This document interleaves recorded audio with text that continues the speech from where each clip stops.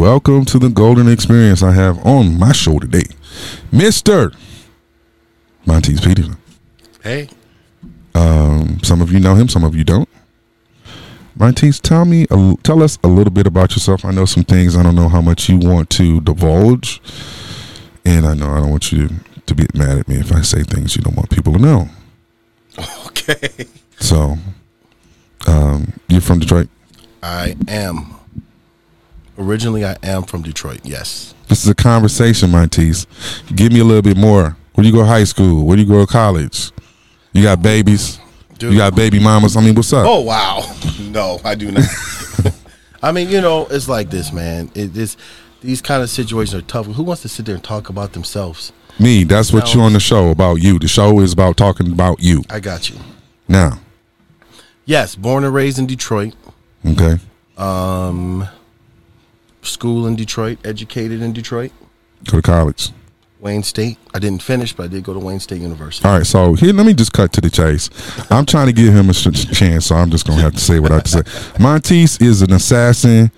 He's a kung fu, ninjutsu, samurai, jeet kune do, jiu-jitsu, Muay Thai master of everything.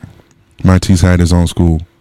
Karate school. He taught kids and adults, and it was very successful. How long have you been in the martial arts, Montise? Or can I tell people you're in the martial arts? Because people gonna know who you are now, and they may try and test you. Oh wow, that's okay. No, that's right. No, I've been in martial arts since I was 9 years old, and pretty much I've trained since I was 9. Like you said, I've weapons. I have 4 different black belts. In karate, Brazilian jiu-jitsu, taekwondo, Japanese jiu-jitsu. I have fought, competed. I've trained MMA fighters. And I've done a little bit of everything in martial arts. I had a dojo for 21 years before I closed it last year. Okay, so have you had to kill anybody? No. No. You ain't not with your hands.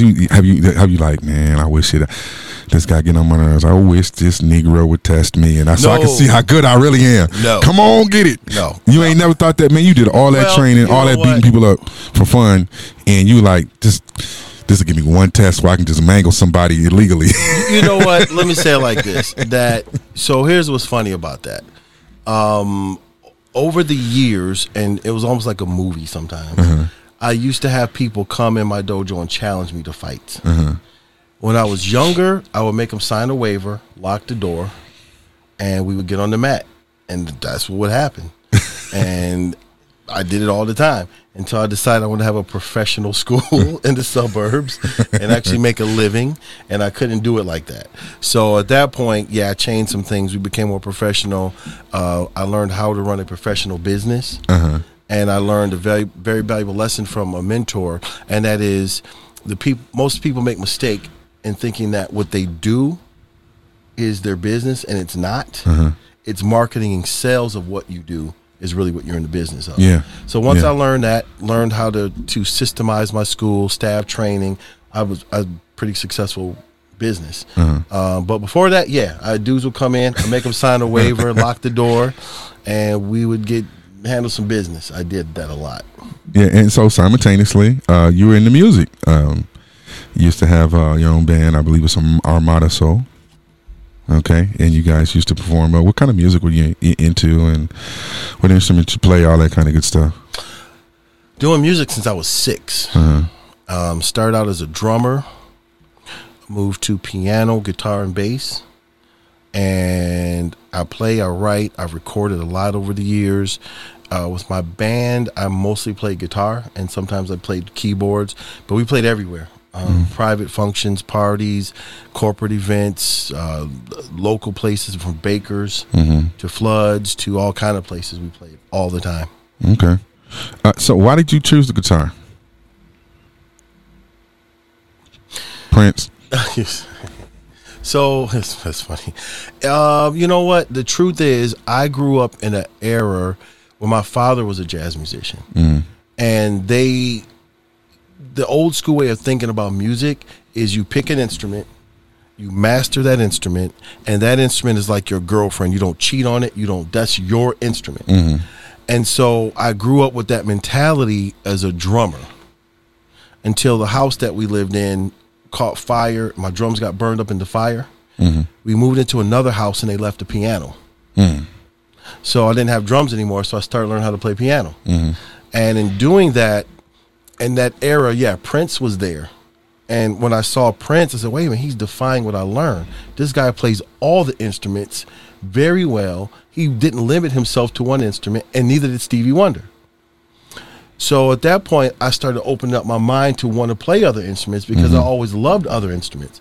My uncle was very spoiled. Grandmother bought him everything he wanted. In the basement at my grandma's, there were just guitars covered in dust. So I asked him, could I have it? Cleaned them off, put some strings on it, start learning to play guitar. That's what's up. So we're going to go back to martial arts. What is one of the valuable lessons that you learned from martial arts, and how would you encourage parents to have their kids in the martial arts, like every kid, if possible, in martial arts? Lesson. So martial arts taught me so much about who I was as a person. So one of the martial arts I studied with was Rickson Gracie, one of the top Brazilian Jiu-Jitsu masters that ever did Jiu-Jitsu. And he once told me that the mat in the dojo was like a window to a person's soul. And he was right. When I started teaching myself, I realized that I could look at students and say, if they were timid on the mat, they're probably timid in life. Those who were overly aggressive, just going after everything, they were probably the ones who had road rage. You know, and so for myself, the lessons I began to see or learn through martial arts, there's a lot of discipline, focus, confidence. There's that feeling that you could do anything. And that's one of the reasons we break boards in martial arts, to teach that we can surpass limitations that we put on ourselves by breaking bricks and boards, that we can actually do this stuff. So I learned to have no limitations in my thoughts. I learned to push past limits where I thought I couldn't push anymore. It taught me how to push past that. There was a lot of valuable life lessons like that I learned through martial arts, and that I would try to impart to my students, that most of our things that stop us or hinder us come from within us, not from outside of us. It reminds me of the saying that I like from The Wolf of Wall Street. It said, the only thing keeping you away from your dreams is the BS story you keep telling yourself. Absolutely true. I would tell my students all the time, like, our brain can be our greatest ally or the greatest enemy.